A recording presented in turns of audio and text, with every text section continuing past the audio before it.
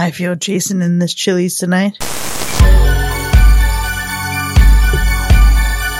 Spooky season greetings and salutations, and welcome to Hacker Slash. If you're joining us again, welcome back.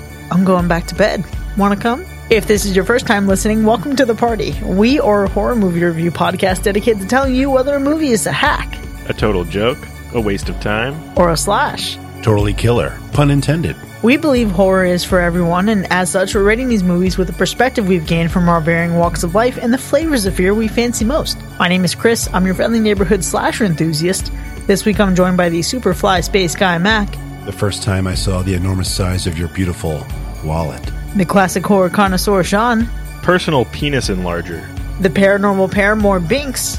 You know what I like about you? You hardly sweat at all. And freshly resurrected from the dead, nuestra amiga de los muertos, Vero. Need a little touch-up? My ass. This week, Vero has rejoined us as we're commemorating her birthday with a franchise featuring an iconic hockey mask-wielding killer. Before we get to light our birthday candles, though, we have some follow-up. Let's follow up on a season. And as part of this season, we want to say welcome to all of the new patrons as part of our New Blood Drive. We've got quite a few. And, one, welcome to the family. Two, we're going to need some more chairs. And three, there's plenty of solo cups, so fill up. So first off, let's get into some names. Miggy, Drew, Patrick, Elizabeth, Zunikin, Jordan.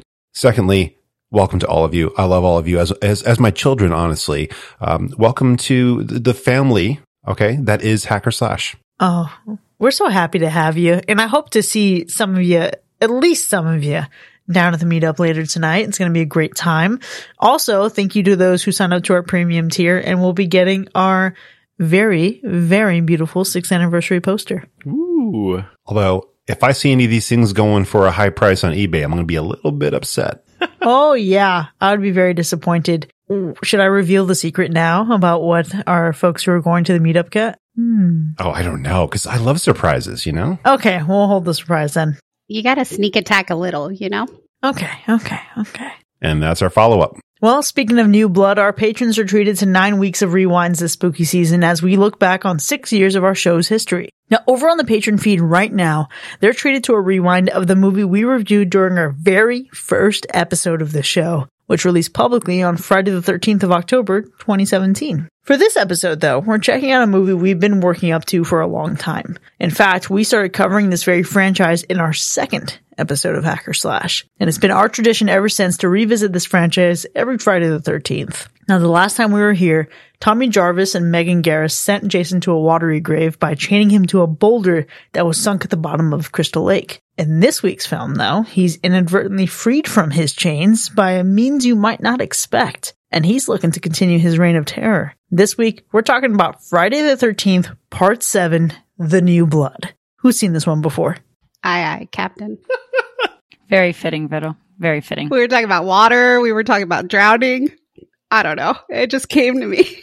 I mean, it works. Yeah, look at me. I'm the captain now. Oh my gosh. I have actually not seen this movie, so now we're entering unknown territory for me, which is kind of funny considering some things that we're going to get into about this movie. Holy shit. And its similarities to something else. That's really wild. I'm realizing now that when I met you and we did the horror trivia, you had binged the Nightmare on Elm Street franchise, not Friday the 13th. I wasn't assigned Friday the 13th, no. Holy shit. I've watched, like, here and there. And when we did Part 6, I'd watched up until Part 6, and I stopped. Okay. So, like, I've seen Jason X. I've seen, like, you know what I mean? Like, certain ones, but this one I hadn't seen. But you haven't seen Jason Take Manhattan. I think I probably have seen scenes because I remember certain things of him in Manhattan. Granted, do I remember that because I've like watched clips and stuff or because I've actually seen the movie? When we get there, we'll get there. I guarantee you've seen a little bit of it because that movie was playing in Scream 6. Ironic. That's right. But that was so brief. It's just a bunch of like wet sewer rats everywhere. Yeah, you're not wrong. A true New York movie. There's a bunch of wet rats. Probably smells bad. Oh my. Oh, I remember that movie purely. I don't know why. Every time I hear Jason Takes Manhattan, I instantly am brought to a night where I literally rented a VHS version of this movie at a Blockbuster with my dad and watched it I don't know why, but that every time, it's just that exact moment of watching this film. And I don't even think that was the first time I watched the film. Oh, that's so sweet, though. It's very endearing. Yeah. I got married on Friday the 13th because I love Friday the 13th so much. The first time I got married, I should say that, and then quickly got divorced. But the first time, it was a Friday the 13th. That feels on brand for you, the Friday the 13th date, you know? Yeah. I have so many 13s tattooed on me. Nice. Yeah, I know we're talking about other movies in this franchise, and we lost track of this movie, but I have definitely seen this movie before as well. I think it's been a while since I've seen this movie, but the funny thing is that I've probably seen every single Friday the 13th movie, including the remakes, reboots, whatever, at some point over the years, but I honestly don't think that I have ever watched them in order. Oh, I do that every year. Every year in order. Actually, just the first 8. Those are like my jams every year. It's like you watch the Gilmore Girls every year, and then you watch Friday the 13th every year. That's like the only things. I've never seen a Gilmore Girl. Gilmore Girls, Friday the 13th. Yeah, very similar. Friday the 13th, I try to get through on Friday the 13th if I'm not working. Halloween, I watch every timeline in the universe many times. And then Twilight, I watch every year. That's about it. Well, Twilight, obviously. I don't have these yearly binges that you all have. I need to probably start doing that or something. I don't know. But the last time I did a binge of sorts was this movie. So I did Friday the 13th, 1 through 7 back 4 years ago now, I think is what it was. It was like right after starting this podcast. And this was the furthest I made because I ran out of time. And I just haven't picked it up since. But this is the last one I got to watch in that 2-day binge. Yeah, I've seen this movie several times before. And here's the thing about the Friday the 13th franchise for me. It doesn't start out great for me. I don't really care for the first film, but I do like part 2, part 3. And then everything that we get that takes place on one night, I'm all about that shit. And really at this point in the franchise, at least going into this, I was thinking, man, this is when shit starts getting a little weird for me.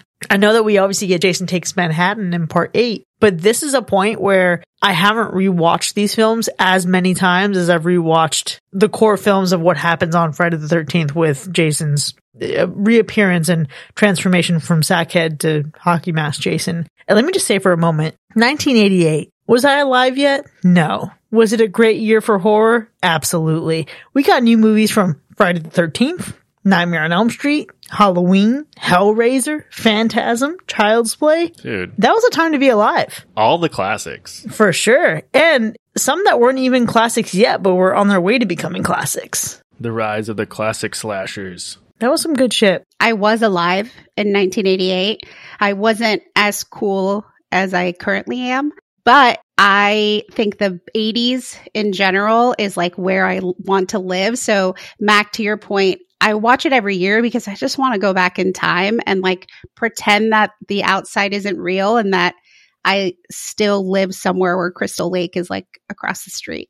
I just want to go there. I love that. What a fucking vibe. Going into this one, though, I fully expected to not like this movie. And I can't tell you why specifically. I expected it to not be a great time. Not that I would actively hate it, but I expected it to feel like, okay, yeah, this is where the franchise starts getting real bad. I'm right there with you, though, because I was also expecting it to be bad. I was expecting it to be played out, ridiculous camp, like a plot that screams that they're running out of shit to do with Jason at this point. And that's saying a lot because I actually liked part 6. And by then I was like, how is it that I like this movie and I'm kind of not digging all the other ones prior? So I don't know. But I was like, you know what? I already had like a high. There's no way that it can keep going from here. I've had my fill. Everything else past this has to be trash. I mean, it's Jason we're talking about, right? Like it's Friday the 13th. It's a Friday the 13th film. So I'm expecting there to be like, you know, a pretty decent kill count, right? I think that's fair, right? It's an 80s slasher. So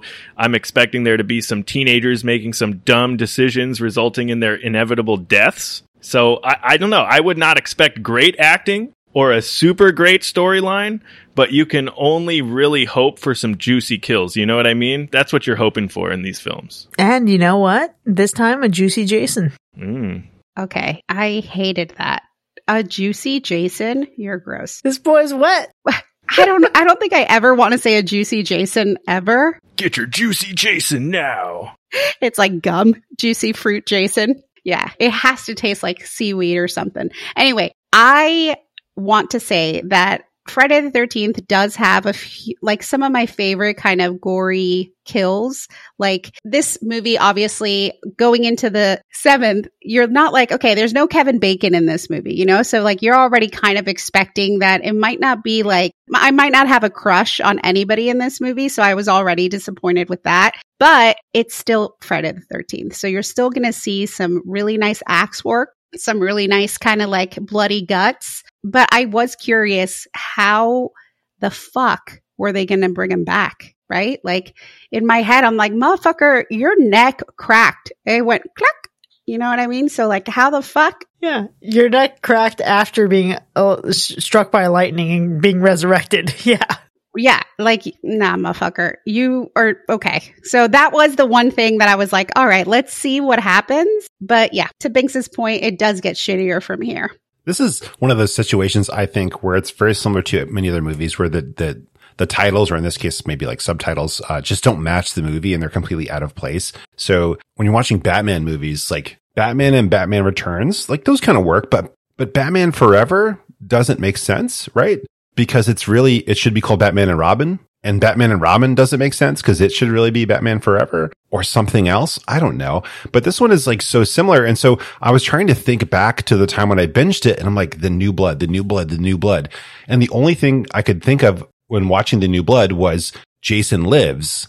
I'm like, no, we just did Jason Lives though. This should have been called Jason Lives and Jason Lives should have been called The New Blood. Maybe A New Beginning is what Part 6 should have been called. Like the titles just don't work for the content of the films.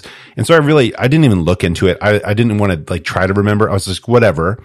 I've seen it. And when I start watching, I'll know what goes on. But I completely just totally forgot what was in this because the title just does not do it any justice. It just doesn't add up. Yeah. I think looking at the original intention though, like dating back to the original set of movies, you have a different hero in almost every movie. You have a little bit of continuity, like Chris makes an appearance in one of the movies in the background in the hospital.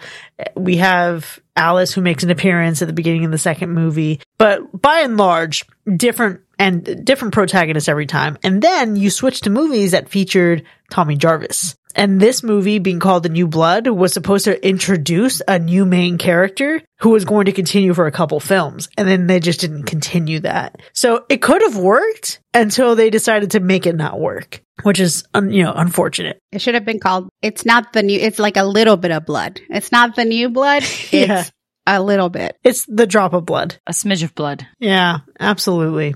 Which is a bummer. And I think looking back on this movie, the biggest thing that I remember it for is being Kane Hodder's first appearance as Jason. Your boy is Jason, right? And what a great fucking presence he has. And to know that this is the first time that he suits up, man, I was feeling so much comfort and almost like reassurance, right? Again, going into this thing like, man, this thing is going to be super shitty. And thinking, no, we got a fucking badass Jason in this one because that man has presence. And he almost has like an amount of rage that you don't see in Jason before this at all. This man's over here flipping tables. The way that he's moving, it just feels so menacing. And I felt a lot of that when watching this one. I also love the return to the previously on Friday the 13th flashbacks, this time with narration from Crazy Ralph. Like that shit fucking hit. Did you like that? I did like it. Not that it's great all the time. Yeah. But it reminded me of the Friday the 13th movies I liked best. So in that respect, I liked it. Let me tell you though, I also felt, what the fuck business does this movie have going on for 5 minutes before it even actually begins? Because you get the opening narration, then you have the worst opening credits of all time, which is just white text on a black background that jumps in and out, but not even to the beat of the fucking music. Oh, are you talking about the Law and Order Jason Voorhees unit opening credits? Yes, exactly that. Okay, now that you bring that up, I was digging it at first probably because of that, right? It was triggering and it was like bringing me back to my childhood watching SVU with my mother, like constantly. But then after a while, it gets to the point where I was like, damn, research on how like our attention span has just dropped dramatically must be true, because I was like, bro, let me fast forward this. Like enough is enough. Glad all these people were involved. Props to you. thanks for everything. Your work is appreciated. I don't give a fuck anymore. Let's go. Yeah, I think for me, it was more of a bummer. Like Tom Matthews is in 6, which obviously, if you know me, Return of the Living Dead, that's my boy. So I instantly was like, yes, hottie, get Jason. And then he's in the beginning credits. So I'm like, whoa, because, spoiler alert, I guess we all fucking saw it. He didn't die in 6. So I was like, hell yeah, he's going to come back. This is going to be great. So I got excited. And then the fucking 5-hour credits, I'm like, that his name's not in there. So instantly I went, it's such an emotional roller coaster because I realized after they told us who's going to be in the movie, I'm like, none of these motherfuckers are good. Sheesh. Well, I can tell you one thing that I felt while watching this, and it was slight boredom. It was literally slight boredom. I just felt like this one was trying to be really fun and campy, but this is one of the ones in the franchise that I feel like maybe didn't land the plane properly in those areas, right? Maybe they were even trying too hard. I don't know. But I usually get past a lot of that with like the lack of plot and like the whole rooting for Jason to kill these kids. But I just felt a whole lot of nothing during, I don't know, almost the entire movie for some reason. I thought, yeah, I don't know. It was just slight boredom. Ooh. I am right there with you because even after the opening credits where I was like, okay, my attention span is being challenged here. That was the duration of the rest of the movie. I was like, oh no, this can't be good, right? Like, is it me? Am I the problem? And now I feel like I'm not. So thank you. That's intense. Okay. All right. Yeah, I wasn't expecting that from Sean, to be honest, because I thought you were going to be like a fanboy till the end, but it makes sense. I think the one thing I will say is that the first few scenes, I align with Tina, the main character, because I'm like, listen, big trauma. I'm into it. Like, fuck some shit up. But then instantly got disappointed. There could have been more. It could have been done better. Yeah. I'm with you, Sean. I love Friday the 13th. I watch it every year. I sit through this movie every single year, but I feel like you have to watch it in order. Because if not, if you just sit and watch this one, you're like, get me out of here. Yeah, you have to be in that space. You have to just be vibing with Friday the 13th. I can see that for sure. And maybe that is just watching it because it's been a long time since we watched the 6th one, and I haven't revisited this franchise until now. So maybe that is it, just watching it as a standalone. That's really interesting, where I think you found this to be rough. I maybe just went into this with way lower expectations because I was surprised how much better this felt on a rewatch. Like, truly, it really was not as bad as I remember. And I think I'm really giving it like Jason Goes to Hell energy because I expected the fucking worst from this shit. And especially when you get into the spoiler zone and we can unpack the dynamic of our central character here. This had all the makings of a dumb movie. It did, right? It really had the potential to just be pretty trash, but instead I actually found it really fun. I was disappointed though in how much the MPAA stripped from this movie in terms of gore. And I'm even more disappointed that Paramount destroyed the outtakes so we can never get that restored. Like, that is the worst part of this whole experience, because if you had been able to extend this cut a bit, there would have been some gold. I was going to say, you can definitely feel it because you don't even get full satisfaction from any of these kills, really. You barely see certain kills. It's very subtle. And sometimes that's cool. I don't think that's the point in this kind of franchise, though. Like, that's set for certain movies, not fucking Jason, obviously. So some of the kills were kind of creative, and you could tell that they were trying to do something within the confines of, just in case. It felt like that's probably not what it was, right? But some of them are cool, but it's not enough. It's definitely overshadowed by just like, I feel like I'm watching a kiddie film, like a kiddie horror film at this point. When I was watching this, I've seen it before, obviously, as part of my binge, and I go into watching this and I have very limited time. And so I did a thing. I watched it, I think, between 1.25 and 1.5x speed. Okay, so you can judge me for it, but I'm not judging. I just think that's wild. I'm almost regretting that I didn't do that, is really what it is. Oddly enough, so it actually worked really well. Some of the sound effects don't land perfectly when you do it this way, but it ended up speeding up to be able to watch the full movie within 1 hour almost exactly. And that worked out really well for me. And it was kind of nice. But I think the pacing doesn't present itself that badly when you're watching it that way. But what became more clear though is how deliberate the camp was to me. For some reason at that speed, it became like really clear that this is on purpose. And I think it shows when you start at the first one and you work your way here that like, they're just getting faster and looser with it. They're completely okay. And I think they've really kind of embraced it by this point. I think the previous film, they went a little bit hard in the paint with the camp. And this one, they're like, let's rein it in just a little bit, but we're going to still do it on purpose. We're going to still make it part of the film. And there's a lot of lines that go into that. Unfortunately, some of the kills are just so neuter that you just don't get enough to judge whether or not they were actually campy. And they just kind of seem very tame here, which is really at the detriment of the film, because I think it kind of makes Jason look boring in a way, because we see like that whole cut. We see movement and then they cut and then we see a dead body and you're just like, oh, so Jason's bigger and stronger and faster and more menacing, but also weaker? Is that kind of what we're getting? It's weird. So it's unfortunate to know. I didn't realize that all those takes had been destroyed, and I'm kind of upset by that. But I don't know. I'm watching this though, and we get a lot of different kills with a lot of different tools, and I'm thinking back to a previous episode where we talked about enjoying just eating some chicken nuggets sometimes. You know, whatever that like cheap and easy food is that you can expect consistency on every single time. And I think that's what I feel about Jason. Jason's the guy with the hockey mask, right? He's the guy with the machete, right? That's what you expect. You stab people, you cut their limbs off, you cut their heads off. That's Jason. You gotta love it. At some point, he's in water. Don't know why, but he's always in the water. And so in this one, it's like, did he even get many kills, like percentage-wise with a machete? And so it was kind of, while watching this, kind of a letdown. Like they're trying to get too spicy with it. I don't want you to be that spicy. You know, he doesn't have to be innovative. He just needs to be the big menacing guy in a hockey mask killing people with a machete. And that's just like, as a brand, what makes me happy. And so, yes, I love embracing the camp. I love going for that. It's a bummer we lost out in the blood. But while watching this, I kept thinking, I need my classic Jason, and I need my classic Jason kills. I need the chicken nugget that I've known and expected this whole time. Beak and all. You want the beak, you want the feet, you want everything in that chicken nugget.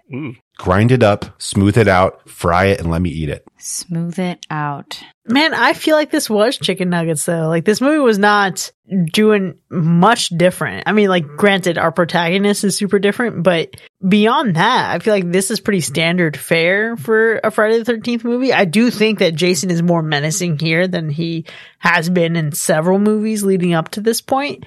And obviously this movie is not one that's going to scare you, but I do think that Jason is enough to gross you out kind of a little bit sometimes. Your boy was squishy. I loved it. I always knew he was missing some teeth, obviously, but like, I love that. But I do want to say one thing. First off, Mac, you're a fucking genius. Like, so many of my frustrations were getting like, I felt like maybe it's because I'm on medicine finally for my ADHD, but I was like, why is shit going so slow? Like I was getting so anxious because I felt like it had to go faster. So I'm going to rewatch it two times. I'm going to fucking go all the way to 2. I'm going to be like, woo. I don't know how anyone can process things at that point. People listen to podcasts at 1.25, 1.5, sometimes 2 times. And I'm like, I don't fucking know how, because I can barely hear it normally. I do. I do. Yeah, I listen to audiobooks and podcasts and too. Oh, that's how you get through all of our episodes so quick. Sure do. Still catch everything though. The one thing though, and I think to Sean's point of this being boring, I think it was like a little bit of a cock tease, right? Like the blades didn't go all the way in. Shouldn't have said that way. Perfect context. Yes, you should have. You said it and you meant it. I meant it. I wanted the full kill. Like I wanted to see the blade go all the way. I wanted to like see the gush. I wanted to feel like I could smell it, but I did not. It was very disappointing. I think it's more like just being caught off guard by like the dynamic and the main protagonist that you were talking about, Chris. And I know we'll talk about that later, but I think that was a little bit more of the disappointing piece. But to your point, like I didn't find this one to be very scary. I didn't even feel like there were any effective jump scares or anything in this film. Like, there literally wasn't. Like, I think these films at some point, started to gear towards just trying to please like the average young teenage viewer with fun, camp, sex, and just mindless kills, that it just became less about the scare or the fright and just more about like, what are we going to see Jason do next? You know what I mean?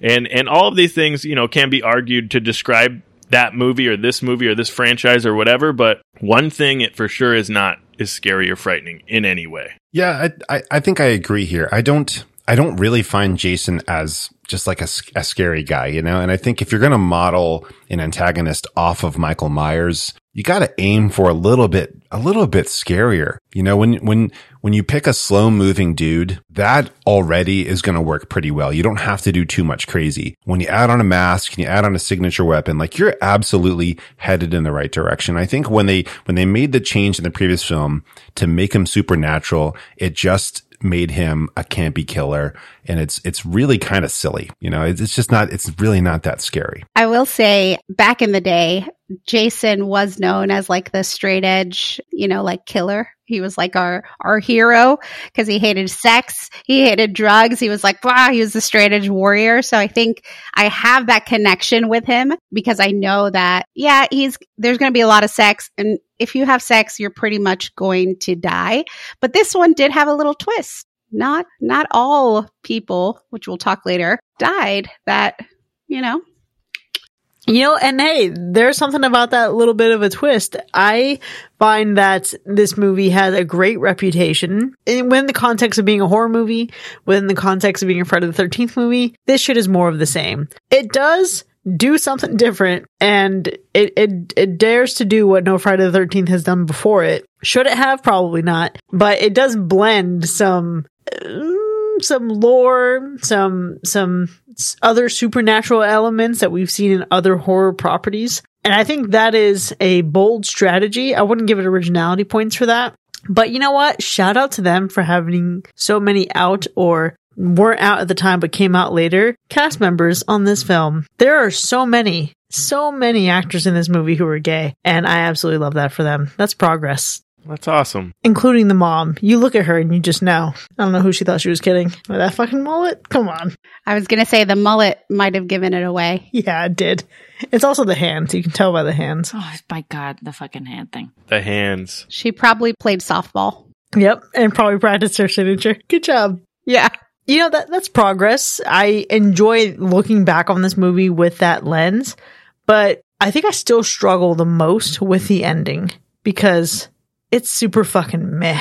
It's not like it's a bad conclusion in the final moment, but some of the shit we do to get to the ending, like the mechanics that are employed to get the resolution to this film, I'm like, could we just not? Like, it could have been easier. We could have gone a different way. It didn't have to be all this. It was a lot. Don't even get me started on this ending because it was just, I don't know. It's just as absurd, if not more absurd, than how he was brought back to life in the first place. So the ending, yeah, don't even get me started. It was in a way, some parts super predictable, but still like super silly and far-fetched. And the final showdown or whatever just felt, I don't know, it felt so wild. It was a little lackluster for all that was going on to me. What's wild to me is that it was already kind of basic and a little bit dumb. And I hate saying that about movies, like using the word dumb, but it also could have looked better. And someone made the intentional petty decision for it to not look better, to spite someone else on the movie. And I'm like, this movie is just dramatic. I feel like that drama right there is probably better than the whole movie as a sum.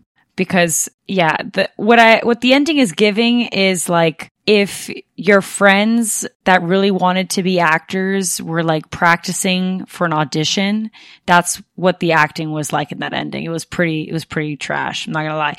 I will say they try to integrate one of like the most prolific references, or rather there's like 2 or 3, you mentioned it earlier, Chris, like there's 2 or 3 films I feel like that have a heavy influence in the plot of this one. And they're trying to integrate that as much as possible in this like big showdown.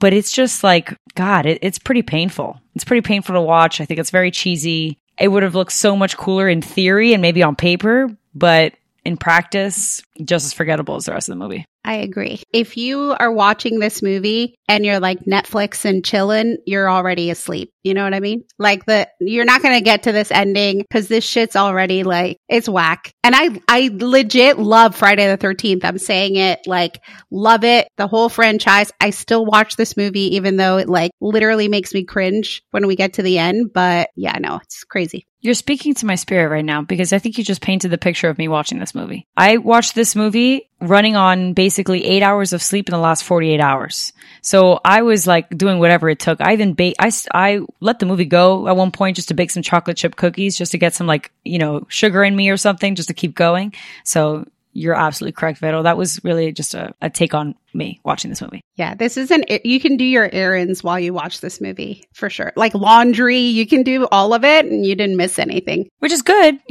Sometimes you need movies like that. That's true. So, there's that. Wow, I didn't do any laundry. I was actually eating a meal while watching this. So I was basically just paying attention, making sure food is not dropping out of my mouth is the most I had to do aside from watching this. So I didn't have a ton of problems with the ending in comparison to the rest of the film because it's really so tied into one of the most ridiculous aspects of this film. And that's really, I think, where all the problems come from is they had to like double down and get really into it. And it does make it even sillier. So it's like, we have most of the film where the silliness is kind of like at a 50% and they were like, 150% for the ending. And really they should have they should have just gone down to 0 or just gone even further, go to 200%, take it as far as you can take it, put most of the budget into the ending and make it absolutely crazy. And I think it would have made it more enjoyable, but they really didn't lean hard into it. And I think this particular aspect of our protagonist,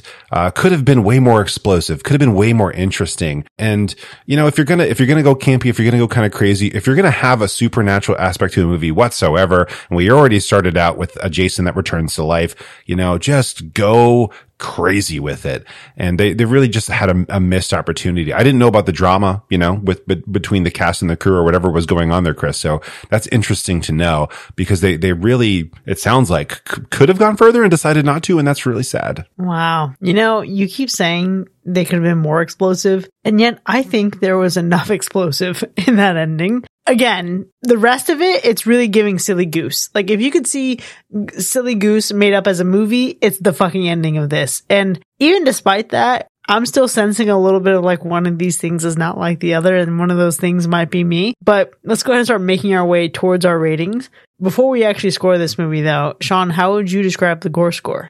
It's interesting, right? Because there is some gore in this movie. Like you get some shots of like what's happening with some of these kills, but it all kind of makes sense now when I'm reflecting on it because I didn't know that they actually purposely pulled the gore out of the movie for whatever to get a specific rating probably or some crap like that. But yeah, I mean it's whatever they did with that plus like the majority of these kills were just not super memorable. And that's maybe why the gore, like being gone, maybe had a part in that. Now it all kind of makes sense now, but either way, I feel like the gore score for this one should still land somewhere in the medium territory. Like, don't get me wrong. We get a fair amount of kills in this movie, but they didn't really go like all out with the gore, which makes sense now. So you're seeing some shots, which I think is enough for you to be like, okay, that's kind of gory, right? But it's not enough to bring it into high territory. It's still going to get a solid medium because of their poor decision. That's fair. And what about the animal report? We are actually all safe in this film. Yeah, I still think back to the original Friday the 13th where they actually IRL killed a snake. Ooh. Throw it back to episode 2 of Hacker Slash. Well, let's go ahead and get into our ratings then, and away from that bummer. Friday the 13th, Part 7, The New Blood from 1988. Was it a hack or a slash?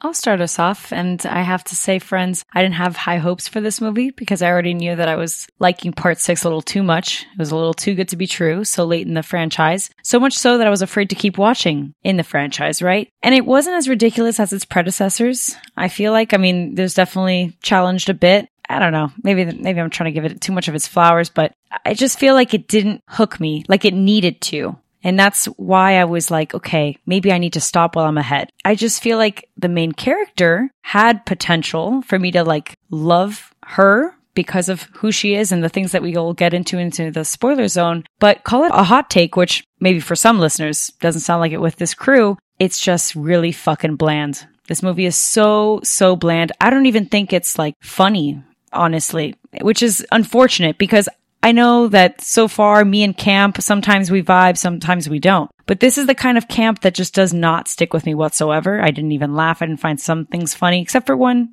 or two couple moments. But it's honestly just going to have to be a hack for me. However, we mentioned it a little bit earlier. It's a hack, but I wouldn't exclude it from a binge session. I think it needs to be watched. It's kind of like when you're watching like an anime, honestly, is the best thing I can compare it to. There's got to be filler episodes. You can skip if you'd like, but just watch it. It's going to pass. And now that we know that you can put it into, 1.5 speed, I would definitely recommend that for sure. I have a question, and I'm not going to score this yet, but my question for you, Binks, is this movie giving camp as in tent camping when maybe you crave glamping? Is that the difference here? Like you want some more refined camp, sophisticated camp? I would like more refined camp where like I bought the tent from, I don't even know, like a Lowe's, but I feel like what I got was a hand-me-down Dollar Tree. It's just falling apart, dude. It's falling apart. Some Cub Scouts making a lean-to. Yeah. It's just a sheet on a stick. And the sheet is rough. It's got like bed bugs in it or something. Nice. And it's raining. Yeah, and it's raining. But you know what? All that being said, though, it's still shelter. So I'll take it. But it is shitty. Well, I'll go ahead and jump in on that note, on such a positive high note there. I'm going to give this a slash. And that might be surprising, might not be surprising. It doesn't really matter. I just think I watched this at normal speed and I watched it at 1.5 speed. And in both cases, it's a freaking Jason movie. It's Friday the 13th. You know what I mean? It's Friday the 13th. You should know what to expect. Maybe after part 2, even part 1 a little bit. When you get to part 2 though, and then you make it to part 3, and then you make it to part 4, your expectations should be very low by this point. And so anything past that should be pretty much satisfactory as long as Jason is actually Jason. If Jason is surprisingly not himself and it's somebody else pretending to be him, that's a letdown. I'm going to be disappointed. But if Jason shows up and Jason kills people, it's a Friday the 13th movie. We're having fun. And there's a little bit of camp. There's, of course, unnecessary nudity and sex. There's young folks doing stupid things and making horrible decisions. What's not to like here? And we're even in the woods this time. So you can't knock it. We haven't made it to the wrong locale yet. I think when we get there, it might be a different story for me. We're going to find out together here. But I think if you got Jason in the woods with sharp weapons and he's hurting people, and as long as it's just people, I'm okay with it. So overall, a slash. Mac, we're buddies tonight. I feel like we're like saying the same shit, but at different speeds. Is this thing on?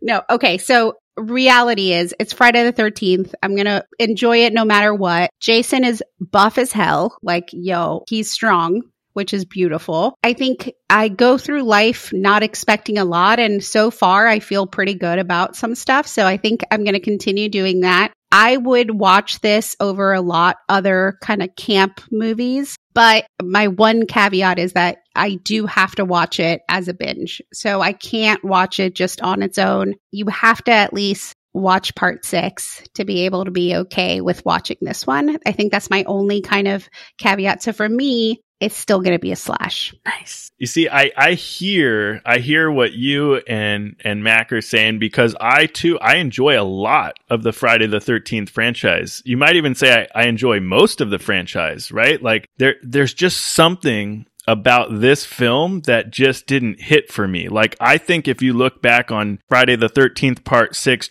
Jason Lives, it's amazing. I mean, it's not like the best, most mind-blowing movie of all time, but it's a fun Friday the 13th film. And then you get to part 7, and don't get me wrong, there's some cool moments. There were some cool kills. I love camp, but I didn't necessarily feel the camp in this movie was great at all. Like, I felt like it fell flat in a lot of areas and almost too forced, and it just didn't work in a lot of different ways. And overall, the plot, it was just a little off the walls. Like, the characters were even less interesting than usual for one of these films. Like, yes, Mac, there was sex in this movie, but you didn't really see much, so there wasn't enough sex in this movie. You know what I mean? Like, there wasn't enough, like, I don't know. It was missing some special pizzazz that you get from the other ones, right?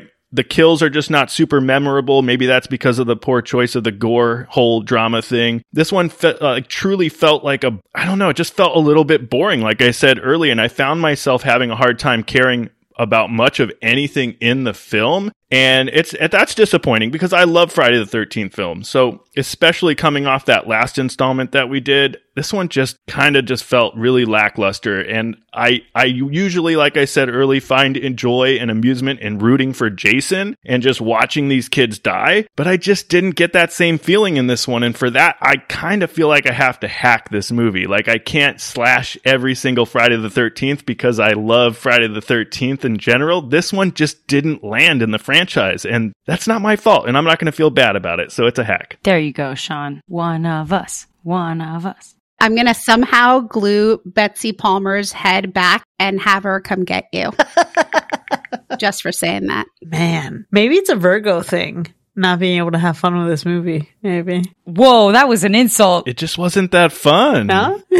Whoa. How is that an insult? We have fun? The fuck? You do have fun. You have a lot of fun. You have a lot of fun with things that I can't have fun with. But maybe this is the point where I can have fun with this. And maybe it's just a little bit too bland for you.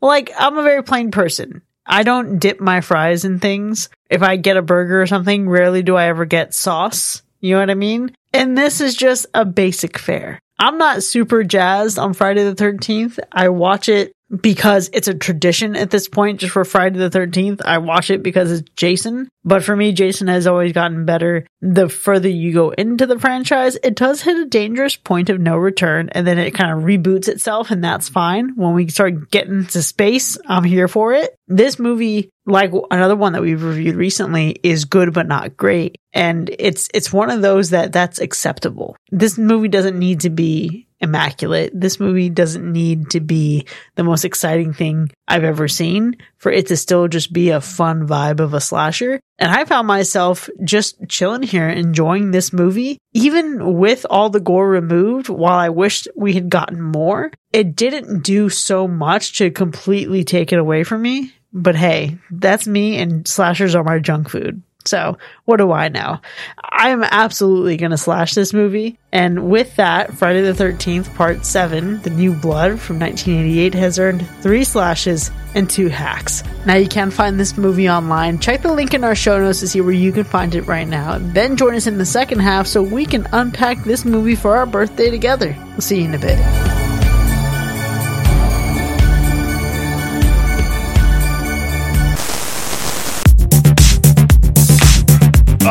For those looking to expand their horizons and other aspects of their life, meet Growth Groove, the all-natural enhancement for men who feel a little shortchanged by Mother Nature. And let's be real, in a world where telekinetic powers and vengeful entities exist, sometimes you just need that extra boost of confidence. No machetes, no problem. Growth Groove offers organic solutions with treatments like Cabin in the Woods extract and Lake Crystal elixir. Trust us, you won't need to lurk in the shadows when you're feeling this empowered. Forget hockey masks to hide your insecurities. Let Growth Groove unmask your full potential. Our no side effect formula ensures that the only thing rising up is your self-esteem and nothing from the bottom of a lake. You might not be able to lift objects with your mind, but who says you can't lift other parts of your life if you catch my drift? Even if you're not the telekinetic hero of the story, you can still have your own triumphant climax. Use the promo code HackerSlash and get 20% off your first order. Growth Groove. Because everyone deserves to stand tall, even when the odds, or legends, are stacked against you.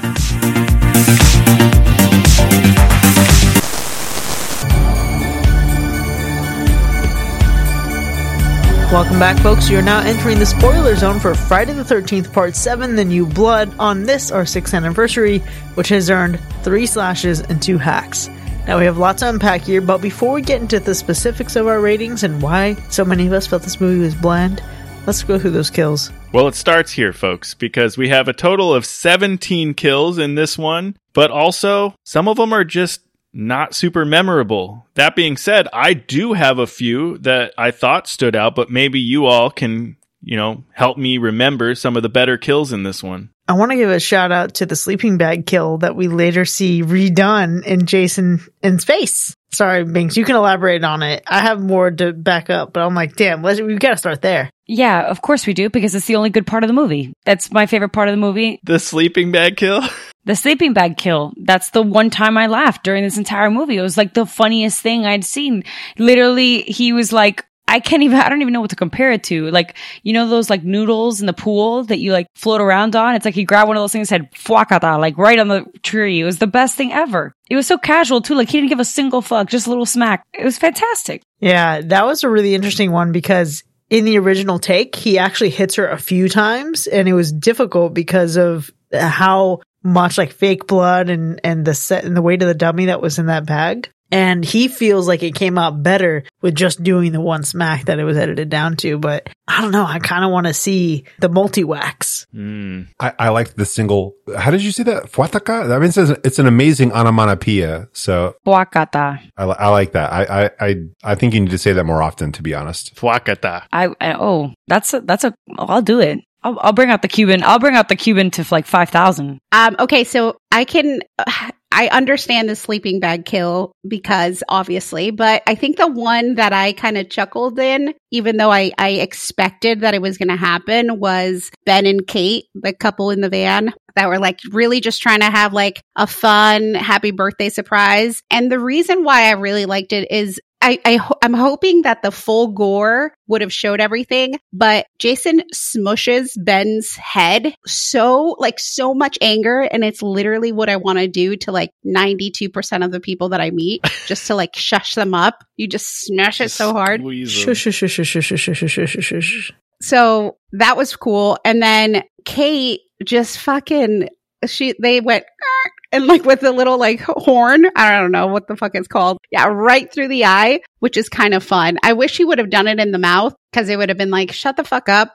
But the eye was equally as good. So I think that was my favorite kill. Well, it's hard to pick, as you mentioned, Sean, because many of them, like, they're just so forgettable. Because, I mean, there's a lot. Like, this is actually a good number of kills here. I'm going to go with a good one, I think, story-wise, and that was Melissa getting axed to the head. I think that was a proper one. I just wish there was like a faster version of it where like the door opens and then boom, axe in the head, like immediately as soon as the door opens. That would have been ideal, but it was almost there. It was pretty close, but like in that moment, you wanted her to go, and so I think it was a good dispatching of that character. Yeah, I think, man, it's tough because some of these, yeah, they're cool, but then, yeah, I actually did forget about some of these happening. Obviously, the sleeping bag and all of that, but like I think like Dan getting punched through the abdomen was pretty sick. Like that one was a really good one, and I'm just wishing like we got a little more out of that kill. Obviously, we know like it's going to be a theme now because I had no idea, and I'm truly just surprised by it. But now, like the fact that there's no blood, maybe just there's some intestines falling out or something. Let's just see a lot more of that. You know what I mean? But also, like, can we talk about Jason's kill or like maybe kill? I don't even know. Like, obviously, we know it's a franchise, so he finds his way back. But that final battle, like, let's take a journey into the night of Jason, because at that moment he got electrocuted, he got like manhandled through some kind of psychic powers, right? He got like he fell through stairs, he went through a wall, he got like force smashed, like his head got force smashed, like pus was seeping out, he got choked with electrical wire, he was nailed a dozen or so times, he was sprayed with gasoline, set on fire, shot by Nick, resurrected, like the resurrection of Tina's father, bringing him underwater. Like, what a fucking shitty night this dude had. You know what I mean? That sounds terrible. He's the one that had a shitty night. He's the one that had a shitty night. Yeah, Jason. Jason's the one that had the shitty night. The victim. The real victim. He did. He had a shitty night. The real victim here. Listen, I just love that my cutie finally gets to show his pretty face while he's trying to get killed, because, you know, you get a little sneak attack of it, which is always great. You haven't seen his beautiful face, you know, in a minute. So I think I enjoyed that part. But yeah, I agree with you. He had a really shitty night. I also hate the fact that when Tina's dad comes out of the water, motherfucker looks normal as hell. Like, what the fuck? Like, Yeah. he hadn't been like, he's not bloated. He didn't decompose an ounce. Yeah. This motherfucker is just like he went under for the first time. This is exactly what I was fucking talking about. So originally he was going to look much more decomposed, but the person in charge of that decision was real upset that the director had chosen a certain look for Jason. And so she was like, nah, fuck that. And they actually kept this shit with him looking normal as hell. This drama ruined the movie. I hated it. Yeah. I have a problem with this though, because you're going to tell me he was right there the whole time, but somehow they couldn't dig him out of the water how many years ago? They couldn't find him? He was right there. Yeah. You know, just keeping him there just in case. Yeah. I mean, she bubbled that water a few times. You know what I mean? Like, why didn't Daddy come out? Absolutely fucking wild, honestly. That is such a moment. Imagine being her, being fucking telekinetic, and then thinking, let me just dig up my dad from this watery grave, only to be like, nah, JK, I got a serial killer instead. Terrible. Yeah. But she also thanked him, though. She thanked her dad. She was like, thanks, Dad. Or Daddy. Yeah, you really, you were a drunk who beat my mom, but sorry I got mad at you, and thanks for doing me a solid this time. Okay, redemption arc for this fucking dad? What? No one hurts my little girl except me! That's it. Oh, jeez. I hate it. I just hate it. It's unnecessary. That is the moment of the ending where I'm like, do we fucking need this? Absolutely not. She could have just done some cool shit. We could have just known that the dad died as a result of her telekinesis, and that is the knowledge that we need to know that she can thwart Jason. But instead, to use him as a weapon? No. Too much. I mean, you just don't kill him with telekinesis, you don't have telekinesis, and you don't have the ridiculous ending, and it all works a lot better. You really did not like this movie. He's like, redo the whole motherfucker. Redo it and take Carrie out of it. Like, what if she was actually delusional and the whole time she's thinking that it was her powers, and she finds out at the very end there was just like a badly built dock, and she's sitting there like trying to summon him or something, and nothing happens, and Jason kills her. That would have been, I think, fantastic. That is fucking funny. Always properly space your foundation and all that kind of stuff, Does this guide us into how shitty the visual elements were? Because we can just go right into it. There's some, you got to find something good to say about it, though. Your favorite shitty visual element. Not the pause for us trying to figure out what our favorite visual element is. Let me buy y'all some time since you're so hard pressed to compliment this fucking movie. Listen. Hey, two of y'all hacked it. Slashed it. I still stand by my vote. I feel great. I have plenty of compliments. There's no hesitation for me. I absolutely loved two things in this movie visually. And one is Jason's look. It's not just his unmasked look, not just the monster of it all, but the continuity of his wounds. This Jason felt like he was built with respect for all the Jasons that came before him. And I really appreciate that. Especially because in the beginning of this movie, when it shows us what happened with Tina's family, when you first see Jason, that motherfucker has on a fresh set of clothes. That is not, I don't give a shit what anyone says. It's a different color. It is like almost nicely pressed, completely different outfit from the previous film. So when we actually get some decomposition, when we see his exposed spine, he looks so good. And then there's also just his physical presence. That's one thing. But two, the lighting in this movie, listen, it's an 80s slasher. I know it's not a glorious fucking piece of art, right? But there is a specific moment where a flash of lightning reveals Jason standing in the corner of a dark room while this guy's like a fucking dummy using a flashlight to navigate to his fridge. Beautiful. That is that is a classic slasher moment that I live for. I'm going to go Jason here as well, but it's the glimpses we get of Jason like from behind or through the woods. If you're going to show me Jason creeping up, I think that's the way to do it. We see that little glimpse. We know what's going to happen. They don't know what's going to happen. And all it took is just the tiniest little shot of his face in the background. And he's just walking steady. He's not slowing down. He's not trying to creep. He's just going for a walk. And somehow they don't hear this like 300-pound man stomping his way through the forest. Whatever. It sure as hell looks cool though. Somehow they don't smell him either. Yeah, dude, it smells like bologna. No, but here's the reality. We talked about how shitty the like face off is towards towards the end. But when Jason is just standing there, he's hella intimidating. Like his stance is so like strong that fucking this chick, I don't care how many like bubbling water or like angry eyesight or whatever, her fucking eyes piss me off.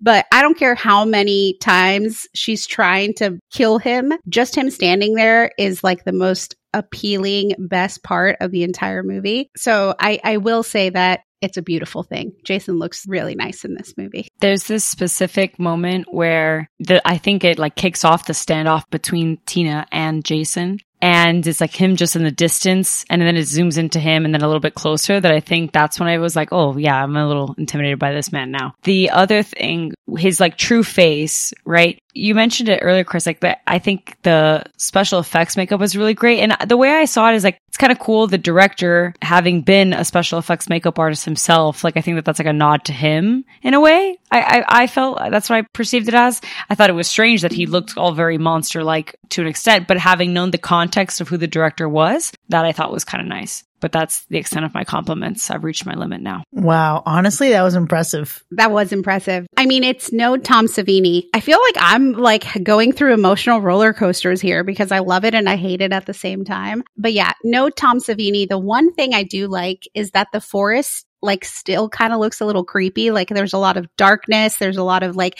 even when they're like running into some cabins, there's still darkness. The power goes out, like all of those kind of moments where it allows for like the lightning and all of that kind of thing to bring us into just seeing Jason, because the reality is that there's not a lot of fear factors here. So they at least use that for some type of spooky effects, I think. All right, hackers, let's see what you got. You find anything you like to look at? Just like one thing? Did you notice the Dairy Bell shirt that the girl is wearing in the party when she's eating? No, because it was so boring that I didn't notice. What the fuck? Bro, it's the fucking best thrift store find. I want it. She's wearing like a blue long t-shirt and it has like the little cow Dairy Bell, like, you know, I don't know what the fuck, the logo. Yeah. All over it. So random. Fucking love it. Well, catch me next year. I'm not gonna, oh, well, maybe if I can fast forward it. I think I can. I'll find a way. All right. So that's my third compliment. I said I complimented the homage to the director, right? I complimented the little standoff moment, a little cinematography moment there. And now this dairy shirt that I didn't even see, but I'm going to trust you, Vero, and I'm going to give that 3 compliments. That's all you're getting from me. 3 compliments. Leave it to Vero and Sean to be the eagle eyes who don't miss a thing. Also, my favorite Binks, and I've decided this just like I have many favorite Ryans. My favorite Binks is when Binks budgets her compliments. That's peak Binks. Gotta keep it precise. You can only spend so much. Amen.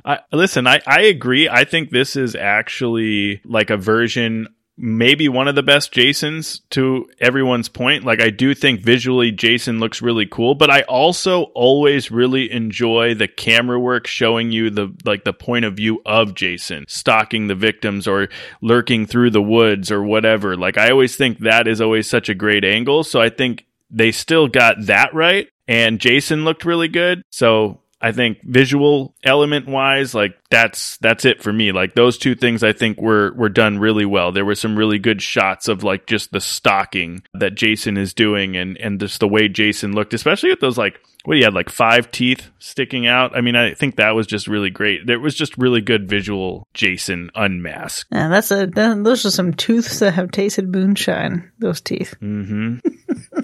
I love me some dead, you know, coming back. I want to party with all of them, dude. Right? Which, speaking of, that's like my favorite scene is one of the more notorious things about this entire franchise. It's always going to be when Jason comes out of the water, surprisingly, like, you know, surprise, bitch, you know? And my favorite one of this one is like, there's a jazz number, it seems like, in the background. Like, it's getting real dancey. It's getting real musical. I was like, oh, this is fun. I'm jiving. I'm feeling it. I just really can't get enough of his like sporadic popping out of the water out of nowhere. It wasn't so much out of nowhere as 6 or like previous films, but nonetheless, I'm always looking out. I was like, any moment now, he's coming out. But this time, it was like a little, I don't know, I felt like tap dancing. Something about the music. It was great. That's when you get to see that shot that Chris is talking about with the back and the spine coming out like he's walking out of the water. I'm coming out. I want the world to know. There's also like, he legit gets cooked, right? Like there's smoke Sous vide, if you will. in the water. Yeah, he's fucking rock lobster. Yeah, a little fresh boil. Lightly salted. Oh, yeah. Put a little bit of lemon wedge on that guy, huh? Oh, God, those wounds. The lemon on the wounds. It'd be so terrible. Listen, that's a great scene, Binks. I'm actually a very, very big fan of that one. My second favorite is the runner-up of when he's just like finally in the house and he's stalking people. So we see the one refrigerator kill, then he sneaks up on someone else and like just chops him real quick. It bums me out, like looking at some of the footage online where it's recordings of TVs. I think it's maybe from the dailies of the film. And you can see a little bit of how these scenes were extended. And it's just so much wasted potential. But for me, it was when we actually have him indoors. That's the time where I almost feared Jason the most. And maybe that doesn't make sense because, you know, he's out in the woods, he disappears and he just shows up right in front of you all of a sudden. But when he's indoors, it just feels so unnatural and so fucking invasive that I find him more frightening in those points. It is kind of like seeing a bear in somebody's house. Like it just doesn't belong. Yeah, this is true. I think I'm gonna gravitate towards scenes that don't involve some of the kills just to kind of change it up, because I think the teen drama here is actually kind of hilarious and ridiculous. It's so soap opera. It's so teenagers. Like the way that they're fighting over one dude who isn't interested in like any of them really. He's just there to have a good time. Who's also gay IRL. Perfect. It honestly makes it better. You know, like if they were to remake this movie now, they would make it so like on the nose so that you could like pick up on that kind of thing. Cause it does, I think, improve upon the fact that they're fighting over these dudes is pointless. It actually is really kind of funny when Sandra's using who is she using? Eddie, right? You know, she's just like trying to like see maybe she can stomach hanging out with this dude just to play with Nick. And Nick has already told her like, I don't even like you. Cutthroat. Yeah. Right? He's like straight up about it. I don't like you. Why are you wasting your time with this? And she's like, I'm going to go hang out with this dude I'm not interested in. Waste my time with him, get his hopes up, just thinking I might make this guy who doesn't even like me jealous. And then she realizes it and just like straight up tells him, just kills the mood. And he's like, okay, whatever, rejection, dealt with it before because I'm a sci-fi writer. So I'll move on. And then promptly, you know, gets killed. That line that he has afterwards is like, I've been rejected by the finest scientists in the world. I was like, all right, flex. Okay. Okay. Oh, man. My favorite scene, similar to just the stupid special effects that we saw. And again, you might not have noticed this, but Michael is already having a horrible birthday, right? Like they just said he has a small penis. You know, he gets all of these like whack ass gifts. And then Tina goes in, she's fighting Jason in the house. She fucking stumbles across Michael's head in the pot, like just that like decapitated head. She like puts his finger in his mouth, no fucks given, and then tosses it to Jason. I'm like, what the disrespect that she doesn't even care. But I thought it was pretty funny. She's like, oh shit, just a random head. No big deal. That was literally the best campy moment in the entire film. Getting like the pot with the head in it tossed at Mike or at Jason. Oh, so good. So good. That's my favorite scene, I think. Like for the giggles, you know? Man, what a fucking terrible time to have your birthday also be your death day. No, thank you. Fitting, I suppose. And you said Jason had a bad day, bro. I mean, because he went through so much more. Like each one of these fuckers just went through one thing. Oh my God. You know? Yeah. Yeah. The extinction of their lives. He went through the ringer. Like you could name it and he went through it that night. No, I'm not there. I was going to say actually earlier, Mac, to your point of like the drama of it all. Imagine them remaking the movie He's Just Not That Into You with these characters. Do it. I'd watch it. Do it and add Jason. I'm down. So definitely those scenes are really good. I think I had a couple that I thought were just really silly. There's like this scene where the one dude is trying to shotgun a beer and completely fails. Oh my God, Sean. Like completely fails. Sean, I literally wrote shittiest chug I've ever seen. Like, what are you doing? You're supposed to drink some of that beer. Right. That's just not how you do it. But you know. Not pour it on yourself. Yeah. You just like basically just had a beer shower. That would be me. Yeah. It was terrible. It was terrible.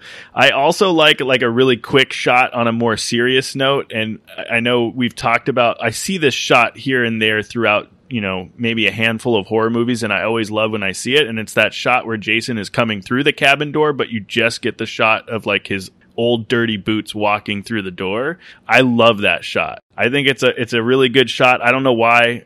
I just eat it up every time I see it, and I've seen it in various other horror films. But I also really love the scene. I forget who it is exactly, but she's running or hiding from Jason, rather, and you get the point of view of her like hiding, but looking through the cracks in the wood panels and seeing Jason walking through like the house or whatever looking for her. I thought that was such a really intentional, very cool point of view, very cool shot with the camera. So just some serious notes. I know we have some funny ones, but those two I thought were really good visually. Man, such good points all around. I think, man, you talked about like the classic moment of Jason entering and like looking at even his muddy ass boots. I'm just reminded again, and I know this is maybe me going a little too hard for Kane Hodder, how fucking great this guy is. Even his fucking steps are great, which, sounds like nothing, but then I think about every Halloween, which featured a Michael Myers that wasn't Nick Castle, and I think about how they never got the fucking walk right. And I think about like Jason Voorhees, and Kane Hodder is my Jason Voorhees, even if he was in some of the shittier movies. And I actually heard this story that I wanted to share with you all about just his vibe. So when he was filming, his dressing room was like a while down a dirt road. So filming wraps up one night at 2 a.m. He's still in costume. He's walking through the woods. He's going to his dressing room.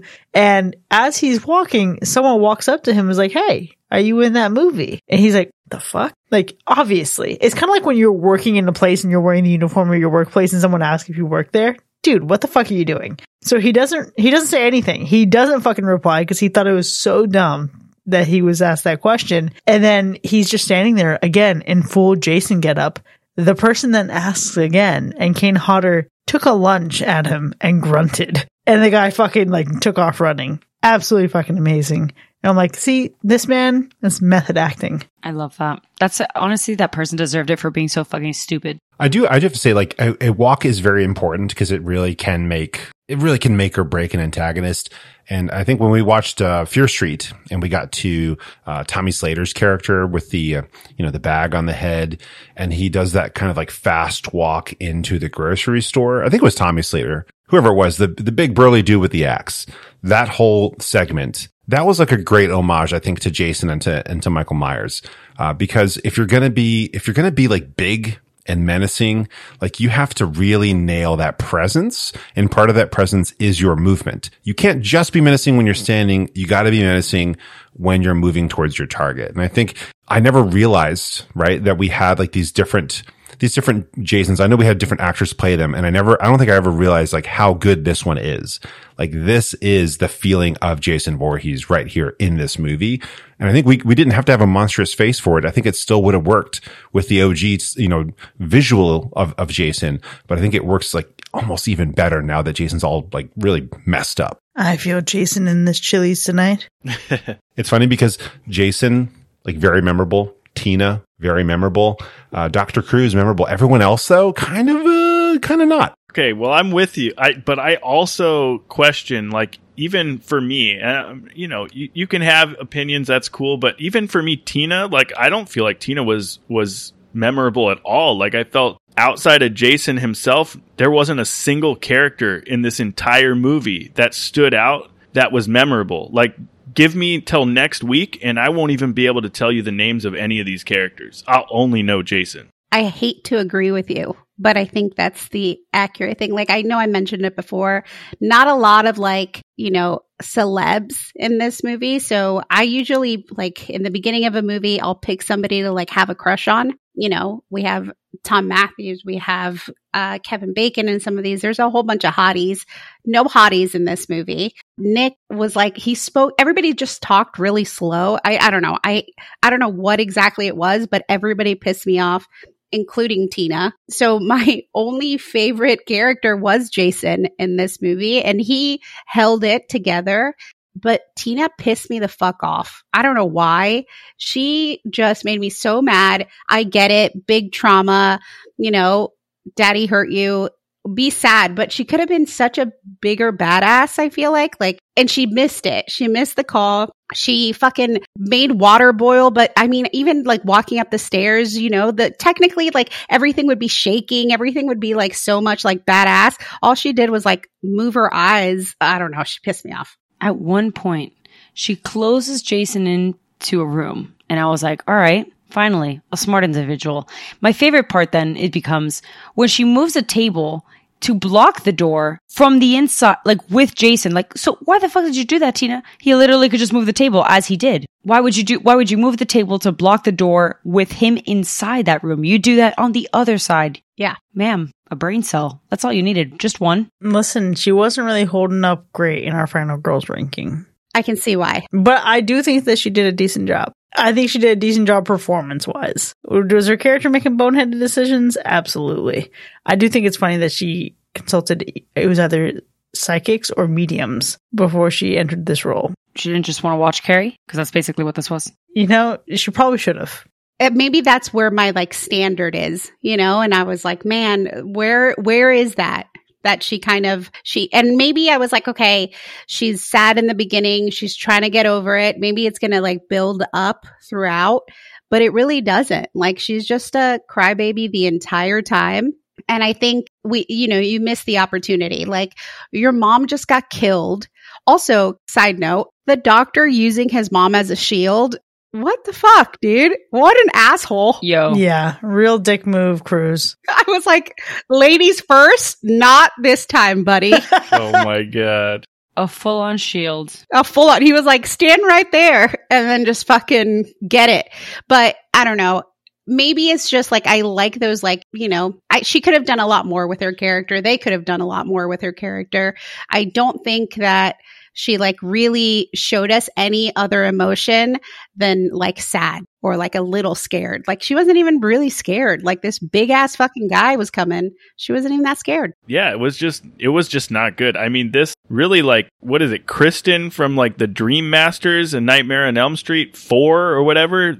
Kristen blows this performance out of the water, and that's not saying shit. I love that movie. It's kind of interesting to me because I feel like the setup here is very much like 11 and Stranger Things. We've got the doctor trying to use her for her powers, right? And she's really not kind of like into it. And the mom, of course, in this case is very much not into it, but he doesn't care. And he just tries to gaslight them. Even though there's literally a recording she just listened to where he's saying like, I'm going to use her for this. I'm going to try to push her into using her powers more. He's bold, he's literally just lying to people's faces about what his intentions are with her daughter. Literally it's Carrie and Firestarter. Mix it together, take it to the future. We're looking at Stranger Things and then just bring it all the way back and just make it really shitty. That's what that was.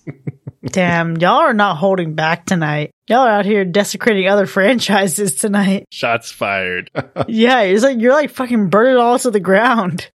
Yeah, in a movie that is absent of fuck them kids energy, Sean is saying fuck everybody else too. Yeah, this is what happens. I mean, it's on brand though with the movie, to be honest. Like everybody's dispensable in this movie, which I really love, when it comes to Friday the 13th. I'm really going through the emotions, but I love the fact that Jason can like fold somebody up. Doesn't even matter if they're like, your actual mom, like fuck that. Your actual dad in part 6, who gives a shit? So I do like that everybody is dispensable and you can't really go into any expectations with like who's going to die. You just go into it knowing that everybody's going to die and you just enjoy the ride on like how they die. So that I'll give them a wahoo, I would have enjoyed Eddie more had Eddie turned down any sexual advances. I think that would have made him a more interesting character if he was like, no, I have to focus on my writing. That would have made him more fun to me. But instead he caved because he's a man, with body parts and emotions, to the minimum or whatever. But like, I don't know. I would have preferred to see him like stick true to being like, no, I have to write this great masterpiece, even though all of his ideas were complete BS. You know what else was complete BS? I just want to say it again. Those fucking opening credits. Fuck those credits. Worst fucking part of the movie for me. The credits? Yeah. I know that this movie is filled with a lot of other things that I probably should discredit here, but really it's the worst fucking tone to set in this movie. You dive in there and then you linger in it. And again, it's 5 minutes before the movie even fucking begins. Absolute atrocious start. First impressions are everything. I mean, thankfully I still had fun. So that's just me. But like maybe me 10 years from now isn't going to have as much fun.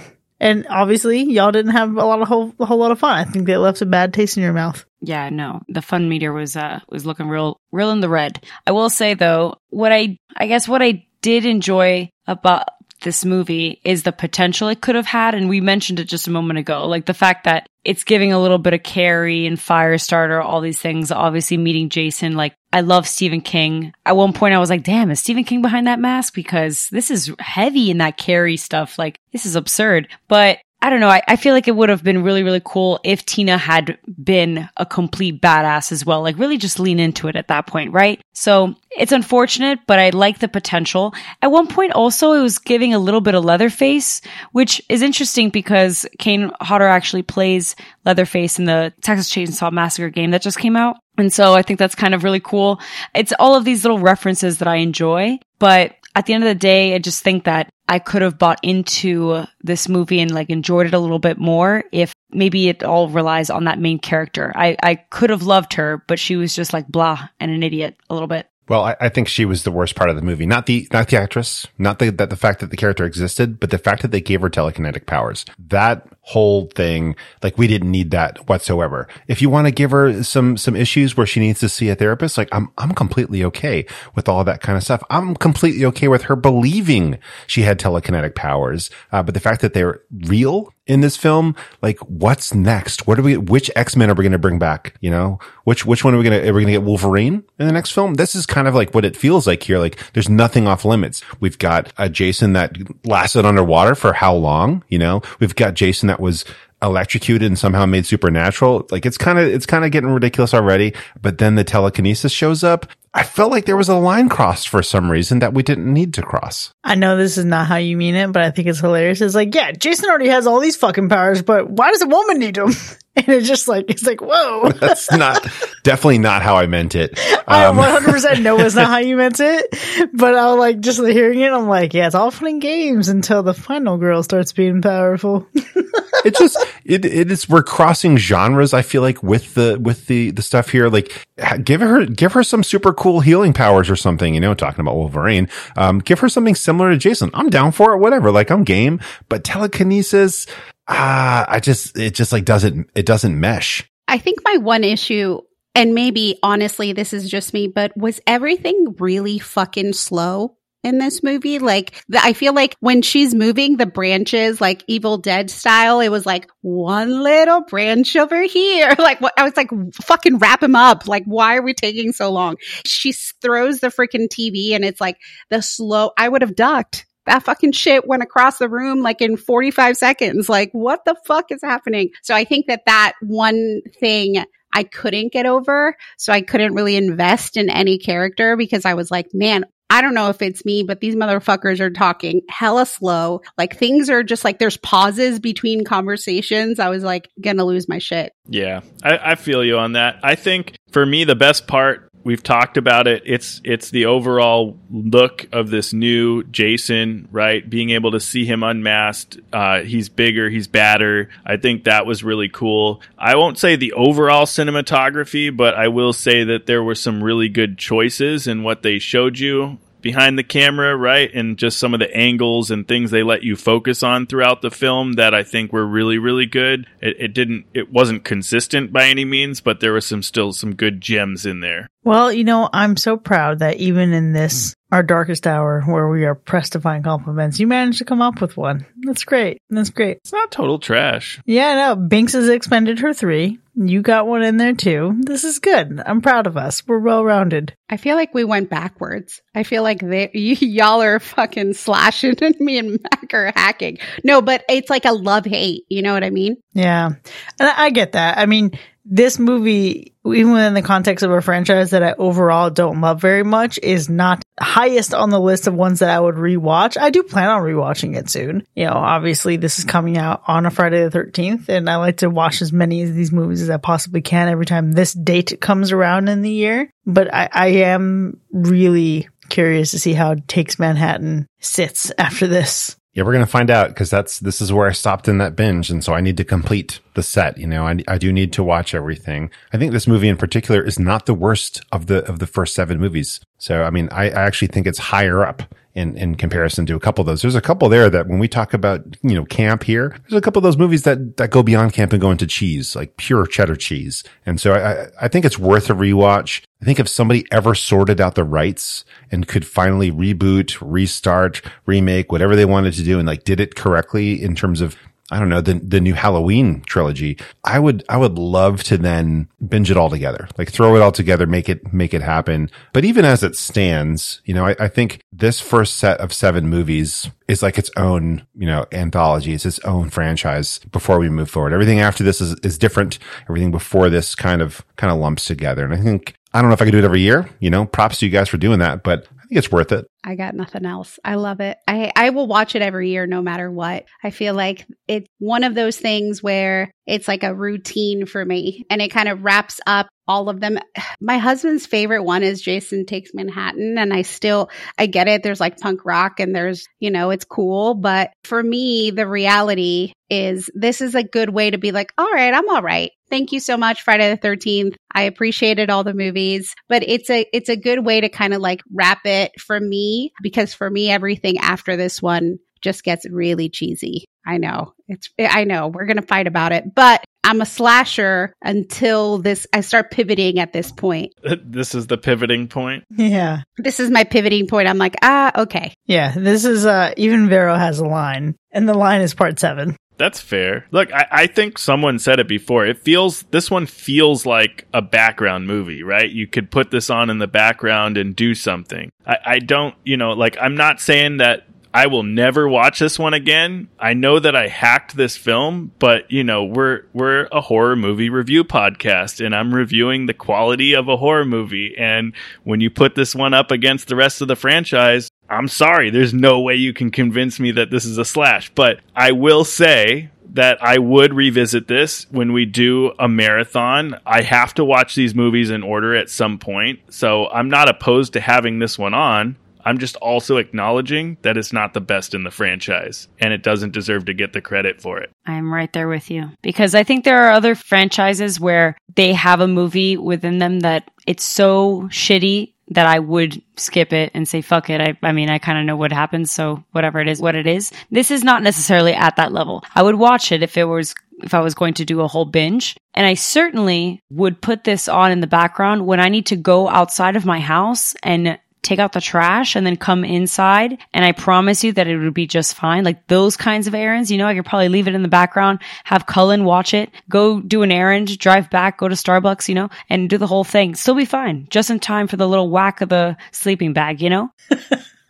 But it's just a matter of, it's just a matter of like, I wouldn't be thrilled to watch this when part 6 exists and I had such a good time with it. I should have known. The moment I saw part 6 and I was like, this is too good to be true. Should have known everything else was downhill. But it's good to know that for Vero, the line is this. So like, you know, it's okay. Everyone's got a line. I mean, it's no Scanners when we're thinking about it. You know, if we're going to fucking kill people with our minds, there's better movies, but you have to like put it in a like actual, you know, I wasn't going into it really expecting much. So I wasn't disappointed, but at the same time, I have to rewatch it. Like I don't stop at 6 because it's like that would be too much of a tease. You know what I mean? All good things have to come to an end. And this is a way for me. And I know there's more, but for me, I stop at 7 rewatching it every year. That is completely fair. And I feel like your part 7 is generally how I feel about some of the Cult of Thorn movies in the Halloween franchise. I get through them because I love the franchise, but I'm like, it's getting a little weird. Specifically, looking at you, Curse of Michael Myers. But that's neither here nor there. Obviously, we have that franchise continuing in just a couple weeks as we wrap up the month. But for now, there you have it, folks. We have concluded our birthday festivities by really looking at Friday the 13th Part 7, The New Blood, and daring to give it 3 slashes and 2 hacks. We've never felt more us than we do right now, just being on opposite sides of the aisle, Just really loving some bullshit, hating some bullshit. It feels right. Very true. I mentioned this in the chat earlier. It would be really boring if we just always agreed about everything. And if you're going to bring up a ridiculous movie, someone's got to like it. I'm sorry. That's just how it is. I agree. It'll probably be me. If there's anything, I like Poultrygeist. You know what I mean? All of that shit I'm into it, right? My favorite, cuddly bear is Tarman. So I love the cheese. I love the gore. I love, the things that will never happen, but maybe they will. You never know. But I think that you have to be, you have to go through the emotional roller coasters. And that's why everybody likes this podcast, right? Because there's different views and people have different ways. And I still really like you, Sean and Bing. An honor. Well, listen, we still really like all of you for liking this movie. So it's all good. Well, look at that, folks. 3 slashes, 2 hacks, and we're still friends in the end. Now, we certainly had a robust discussion here, but it doesn't end here by any means. We want to know what you think. Me personally, I'm just curious to think if you thought this movie was a snore. But you can let us know. You can join in on the conversation by hanging out with us for free in our Discord. Click the link in our show notes to sign up. If you actually enjoy fun and you enjoyed listening to this episode, consider joining our New Blood Drive and becoming a member of the family. Check the link in our show notes or visit hackerslash.live/support to enjoy more of the show with early access, extended episodes, bonus content, and live shows. We'll see you next time, folks. And remember, all's fair in love and war. You can find your own way back. You people give me the creeps.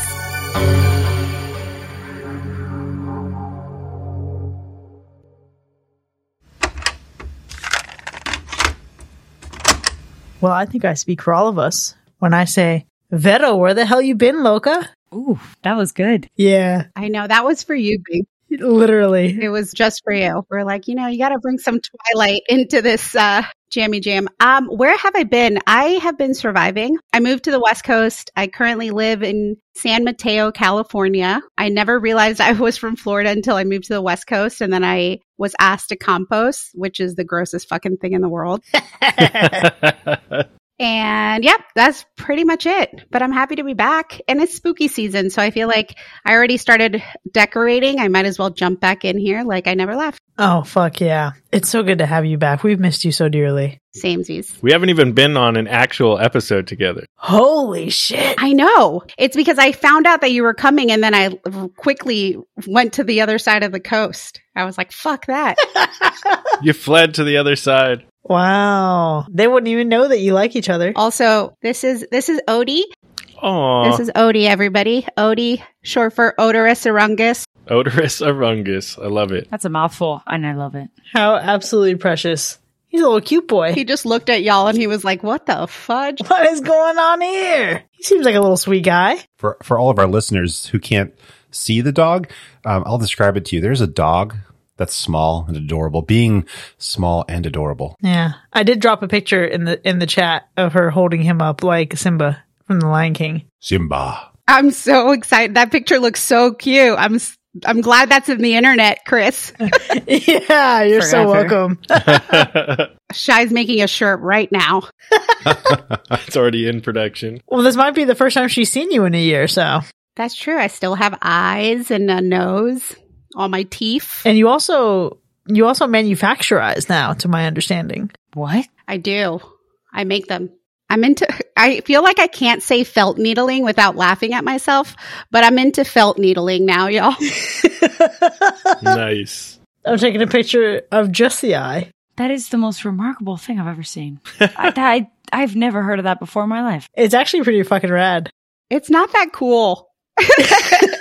Here I am thinking it's badass. I do it all with one needle, Binks. One needle? One needle. That is impressive. This seems complicated. And so, exactly like something I could never do. It's actually, a therapist told me to do it and it actually works. As I stab, it's just stabbing a needle multiple times and I just say people's names while I do it. Ah, yeah, there it is.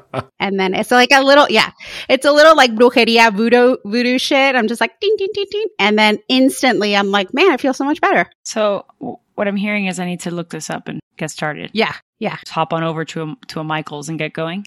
It's the best way. And then people might be dying the names that I'm saying across the others, somewhere else, but I'm not physically doing it. So it's okay.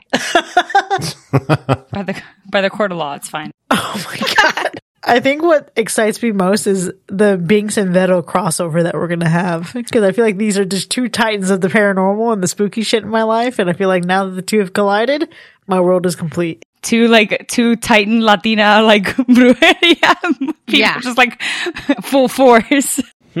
Full force. And technically she's a younger, prettier version than me. So I have so much to teach you. Just wait.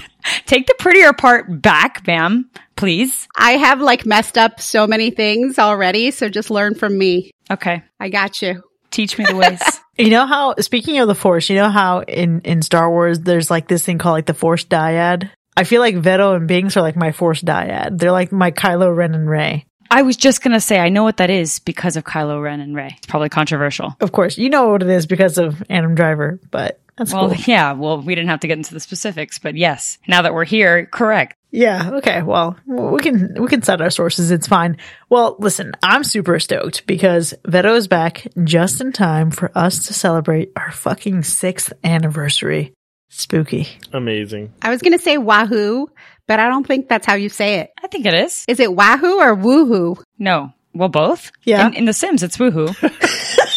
Wahoo!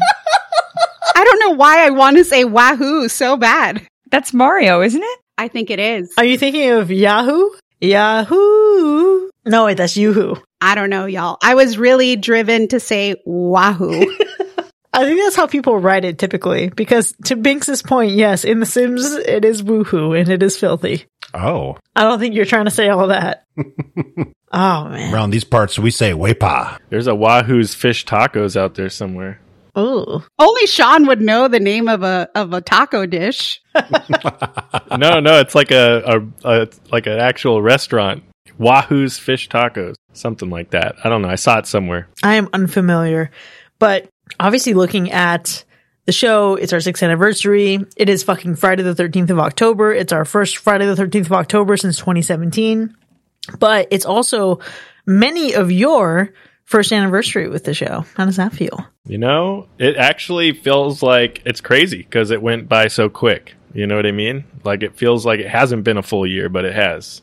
But then a lot of shit has happened over the course of this year. Does it feel more like it's been, I don't know, maybe 10, 11 months than a full year? Yeah, give or take. But still, either way, feels like it went by quick as far as being on the podcast goes. Yeah, I'd agree. It definitely has flown by, which is kind of nuts. I feel like it was not just yesterday, but it's probably a few months ago that I was on my first episode, not a year or whatever, 11 months. If we want to get into the technicality of things, ma'am. Okay. Yeah. Close enough. 11 months. Yeah. Because October 13th, I didn't meet you until October 19th, I think. Yeah. The following week. But I didn't record the Terrifier episode until November. November, I think it was. Yeah. How do you know when you guys met? It was special to me. Well, several factors.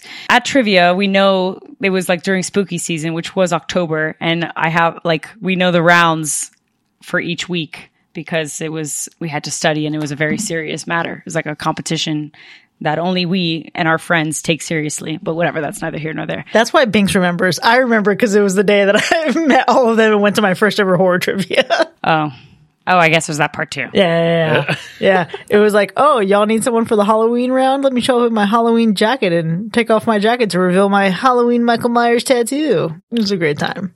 I remember that tattoo. I left in October. Yeah, you left and the shit was still healing. Yeah. So it was not healing. It was bubbling and kind of rotten, if I remember your tattoo correctly. Yeah, it never got to the point of being actually rotten, but I was scared because I had never had a color tattoo before and I didn't know what it was supposed to be doing. But no, it is totally fine and healthy. Look at that. Now, we also obviously have a lot of new blood on our streets here. But Mac, you've been with us now for such a long time. I mean, it still doesn't feel as long as it has been, But yeah, it has been a couple. What are we at now? Like 5 years, 4 years, 4.5? I don't even know. Yeah. You started in episode 52. Wow. Yeah. It's been a good bit. You know, we're in the chat talking about the changes that have happened over the last year, and I'm thinking back to all the happenings over the last several years. And wow, yeah, it really just kind of sneaks up on you. I'll say that. So now you're nearing almost over 250 episodes at this point? Well, not exactly, because I've obviously missed several episodes as real life happens and everything. So Sure. Yeah, okay, but I've been around over 200 probably. Or you're at 200, maybe. I think there's a way to compute this. There's probably a spreadsheet somewhere that we can generate this information, but not our entire fucking Notion database, Mac. Yes, there is a way. I have a record of every episode you've been on. Oh, snap. Oh, snap. Either way, that's really cool. Oh, hell yeah. What else is wild to me is just thinking about what has changed since the very first episode. So I was actually looking back, and I couldn't find the outline for our very first episode recording period, but I did find the outline for our very second episode ever. And that was when we originally covered Friday the 13th from 1980. Ironic. And even just seeing the way the show was organized, it's kind of wild. I'm actually going to put a screenshot of it in the Discord chat for everybody to see. If you could see now, like, how the show is organized versus what this used to be, it's a little bizarre to think back on, like, how much has changed, but also how much is exactly the same. So we have the same format generally, like had we seen it before, what we knew going in or what we expected, initial reactions. I still am complaining about hairy lower backs on people. Like these things, some things are consistent. Gosh. The way that I shot up when you said that, because I was like, wait a minute. What? But then, correct. Yeah, that deserves to be called out. It's terrible. It's disgusting. That's what we're doing today, Binks. We're just going to... Assessing hairy backs? Hairy backs. We're going to have all of the slashers, hairy backs. Can you imagine? Can we do that? I mean, we could. Binks and I actually got into live streaming a bit over the last year, and we were ranking Final Girls, but we could absolutely rank people based on how bad their body hair is. How many films out there are full of, noticeable body hair? I don't want to find out. Friday the 13th, 1980, Brahms, and then many others, I'm sure. All I keep thinking is Hills Have Eyes. And yeah. Those guys have to smell like baloney or like something real bad, right? Oh, worse than that. Yeah, worse than like that. a mayo sandwich. Mayo sandwich? Like a rotted mayo sandwich. Left out in the heat? Okay, we're going to need trigger warnings at this point. Yeah. So, Chris, if you don't like hairy lower backs, then like the 21 remake of Sleepover, what was it called? The Slumber Party Massacre. Oh, yeah. That must have been right up your alley. Mac, you're just mad that they focused on men taking showers in that movie. Wait, one more time? We didn't need as much butt as we got in that movie, okay? Oh, wow. They focus on the male physique. So the original Slumber Party Massacre was a very feminist movie. And when they did the remake, they decided to shoot it through the female gaze instead of the male gaze, and it was fucking hilarious. Mm. Yeah, it was like a baseball locker room in like, I don't know, maybe Binks's like delusions or something. That's what it felt like. That's what I'm gathering. Yeah. Have we already reviewed this episode? Or this movie? Yeah, but we can always do a rewind. I was going to say, let's rewind on that one. I'm like, huh. Veto is also intrigued. Interesting. Now I want to know. Very, very interesting. Yeah. I do have to ask this burning question in my mind. When you think about the time that you spent on your journey with Hack or Slash, what have been some of your favorite memories? I mean, my fondest memory is just, man, that's a tough one, really, when you think about it. But it probably is the Munsters episode, because I think that was just like the initial episode of coming on and being excited. You know what I mean? And it was just such a fun way to get introduced into the podcast, with something that I really have a lot of fun with and really loved with the characters and everything. But a close second is defending Skinamarink. Oh my god! It's a close second. Oh. That one's for Rob. Why is Max so traumatized right now? It's not even the trauma. It's just that, like, when I close my eyes and see nothing but like blackness and then like that TV static, it's just like watching Skinamarink all over again. That's all I'm thinking about. And it's not pleasant. It's so good. It's not that it's unpleasant. It's just that it's, to me, so neutral, because it's so little. It's like nothing, It's like you looked at vanilla. You didn't even get to taste it. Jesus. What a fucking comparison, Mac. You're so good at that. I actually pictured vanilla though, so it worked. I was like, oh, like the bean, the actual bean that you like open and you like take the seeds out. That's what I pictured. Wow. Now I'm just flashing back to all those years when Mac was really trying to find his analogies and a lot of them just didn't land, but that was part of the charm. It was a good time. If you know anything about me, you know that that is actually something I enjoy doing, is like using analogies that deliberately don't make sense and using segues that are deliberately not segues. Yeah. That is something that I just like, I get a lot of joy in, cause it's like, somebody says something about cheeseburgers, you go, speaking about cheeseburgers, and then you talk about something completely unrelated, like shoes. And that is just like, it's like I don't know, it's a joke to me. I think I might have even done it on the show previously. I don't know. Dude, so many times. I remember it was a fucking bit because you started to do it and then Alexa started to doing it. And then she like just continued on in that legacy. It was always, speaking of da-la-la, awkward change to the subject. And I'm like, Jesus Christ. That's my favorite. Just feels good. It was such a time. How about the rest of your favorite memories? I would have to say, I mean, I only got to do my favorite movies, so obviously that's a part of it. But calling all four corners was pretty amazing. And I being so into it and all of y'all being so terrified that we were actually doing it was the best. Because I could just see all of you like, wait, do I really have to say this? And I'm like, say it. I was so serious. I was like, we're fucking calling the four corners.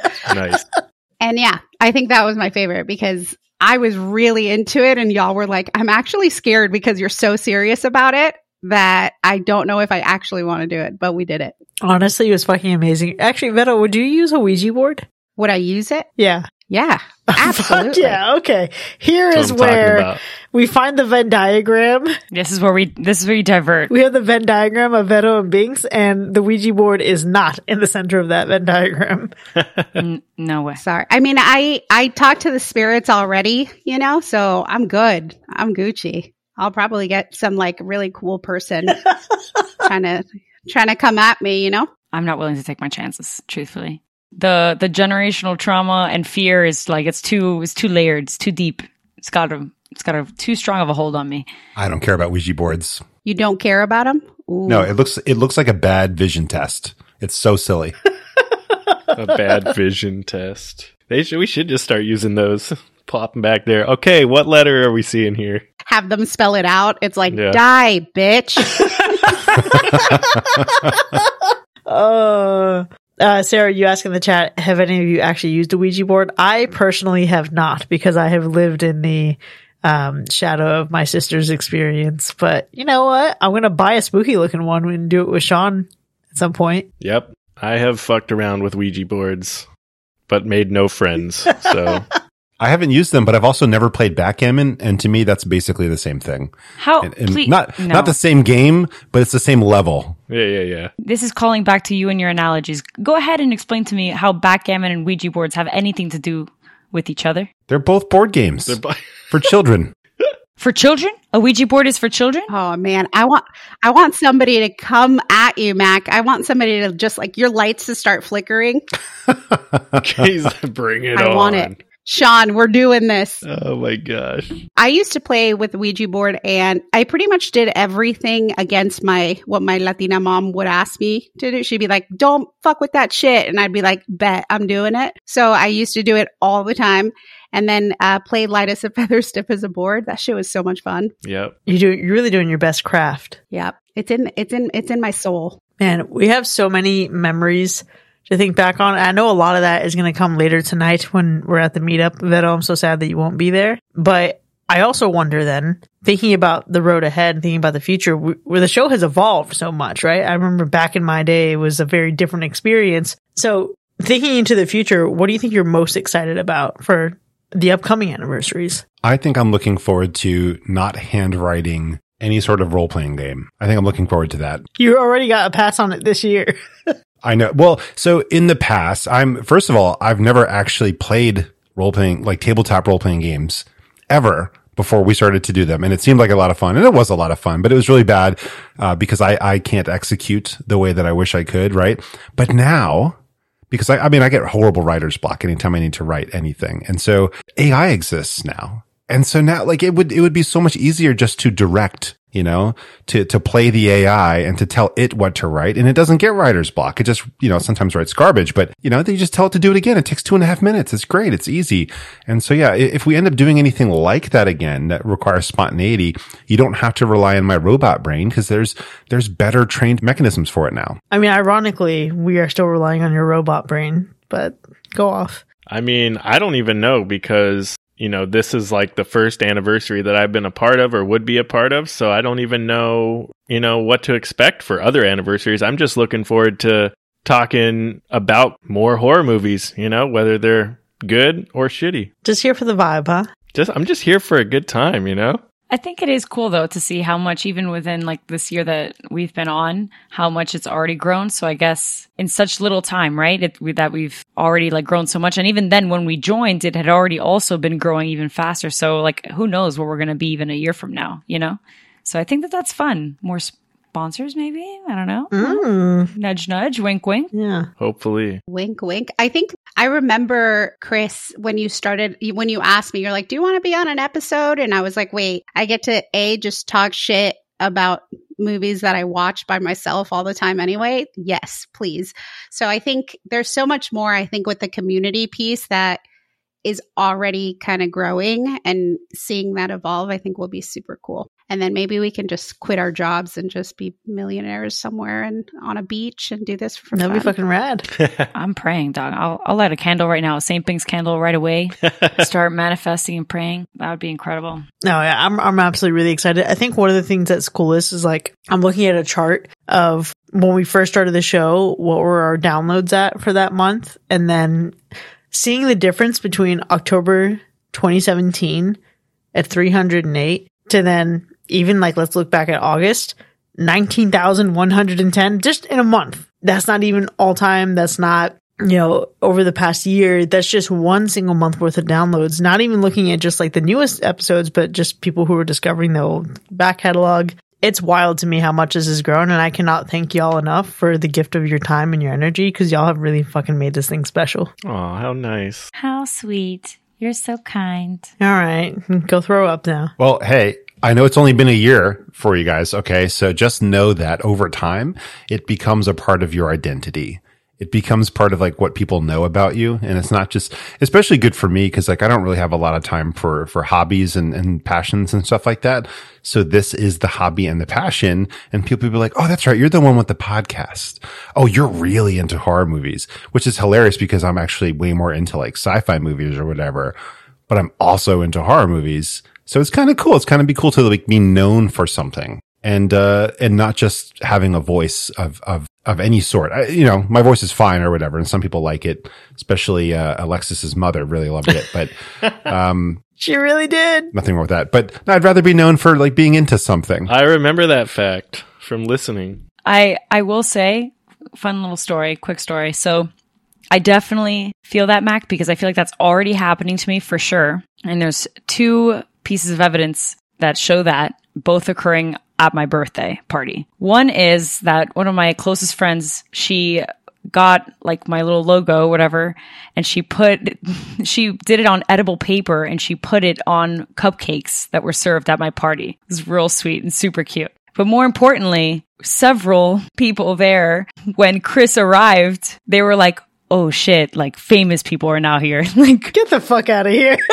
I swear. You didn't know that? No, I didn't know that. Ooh. Famous people. Yeah, several, including, so my uncle called me and told me that my brother told him that he finally met you and Ripley and was like, oh snap. Wow, yeah, he told me that, he met some of your friends from the podcast. And then like 2 or 3 other friends of mine that were there were like, yeah, famous people were in the room. It was super cool. Jesus Christ. So there you go. That is fucking hilarious. That's great. We got to start practicing your signature, Chris. Oh, no, Beto, you don't know this about me. I have been practicing my signature since I was 14 years old because I was convinced I was going to play professional softball. My signature is fucking rad. Nice. It's fucking great. I am actually quite proud of it. That was you subconsciously manifesting fame. That's what that was. Look at me thinking I was going to be a softball player. What kind of lesbian was I? A good one.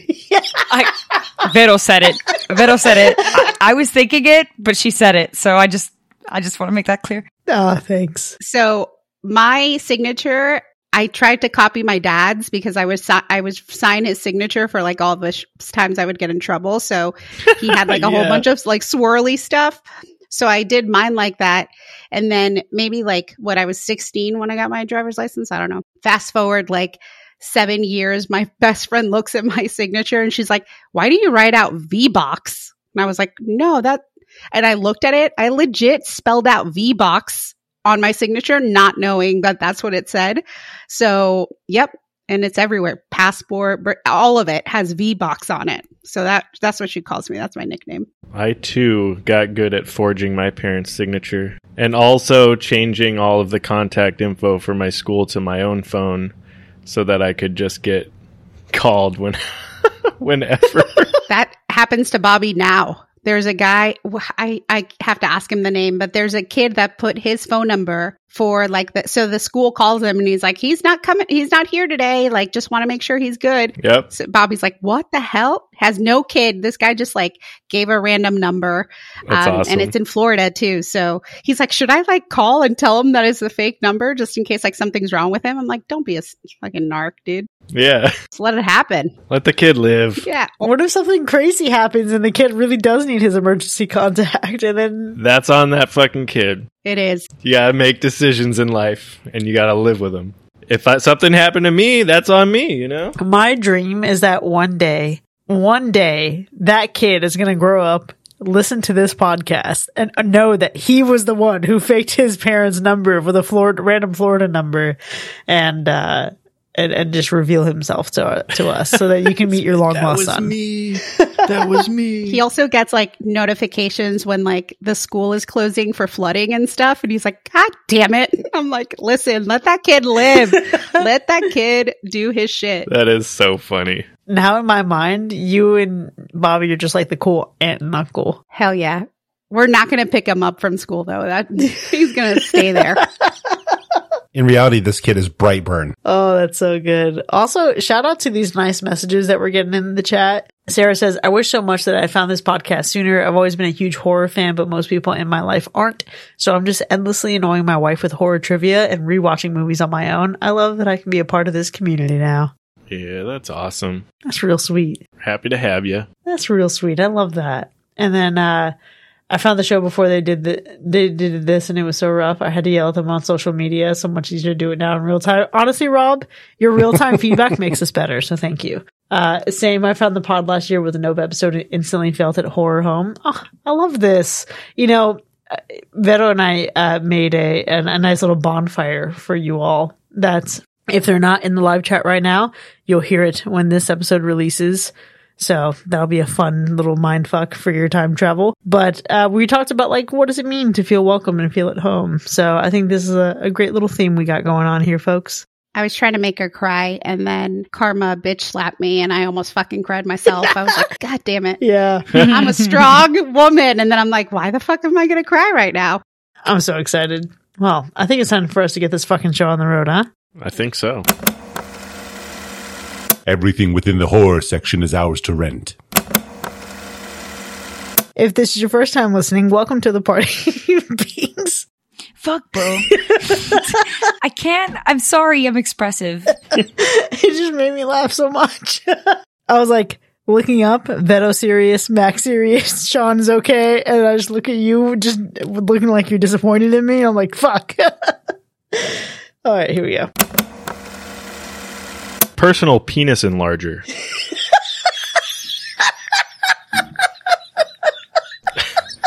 Sometimes I'm convinced that these lines don't actually exist. Like they're not in the movie. They're in there. And just so I can't. Sean, you get it, dude. You fucking get it. I'll need a second to recover. It felt like it was a sponsor already. My thing is, why the fuck didn't we make that the sponsor instead of what we have now? Let's have the AI switch it up, okay? All right. I can't whistle, but this is when I would whistle. That sound effect is better. Like The Sims. Woohoo. Wahoo! Wahoo. This is the wahoo moment. This is my new signature. This is what I want to be known for, Mac. Wahoo. What's up, Binks? I was going to say, how funny is it that the two new bloods are the ones that hacked this movie, and this is called The New Blood. You know what? That's actually, I mean, hey, technically Veto's also New Blood. Yeah, that's true. I'm a blood transfusion right now, to be honest. I've been coming back. You know what I mean? You need me.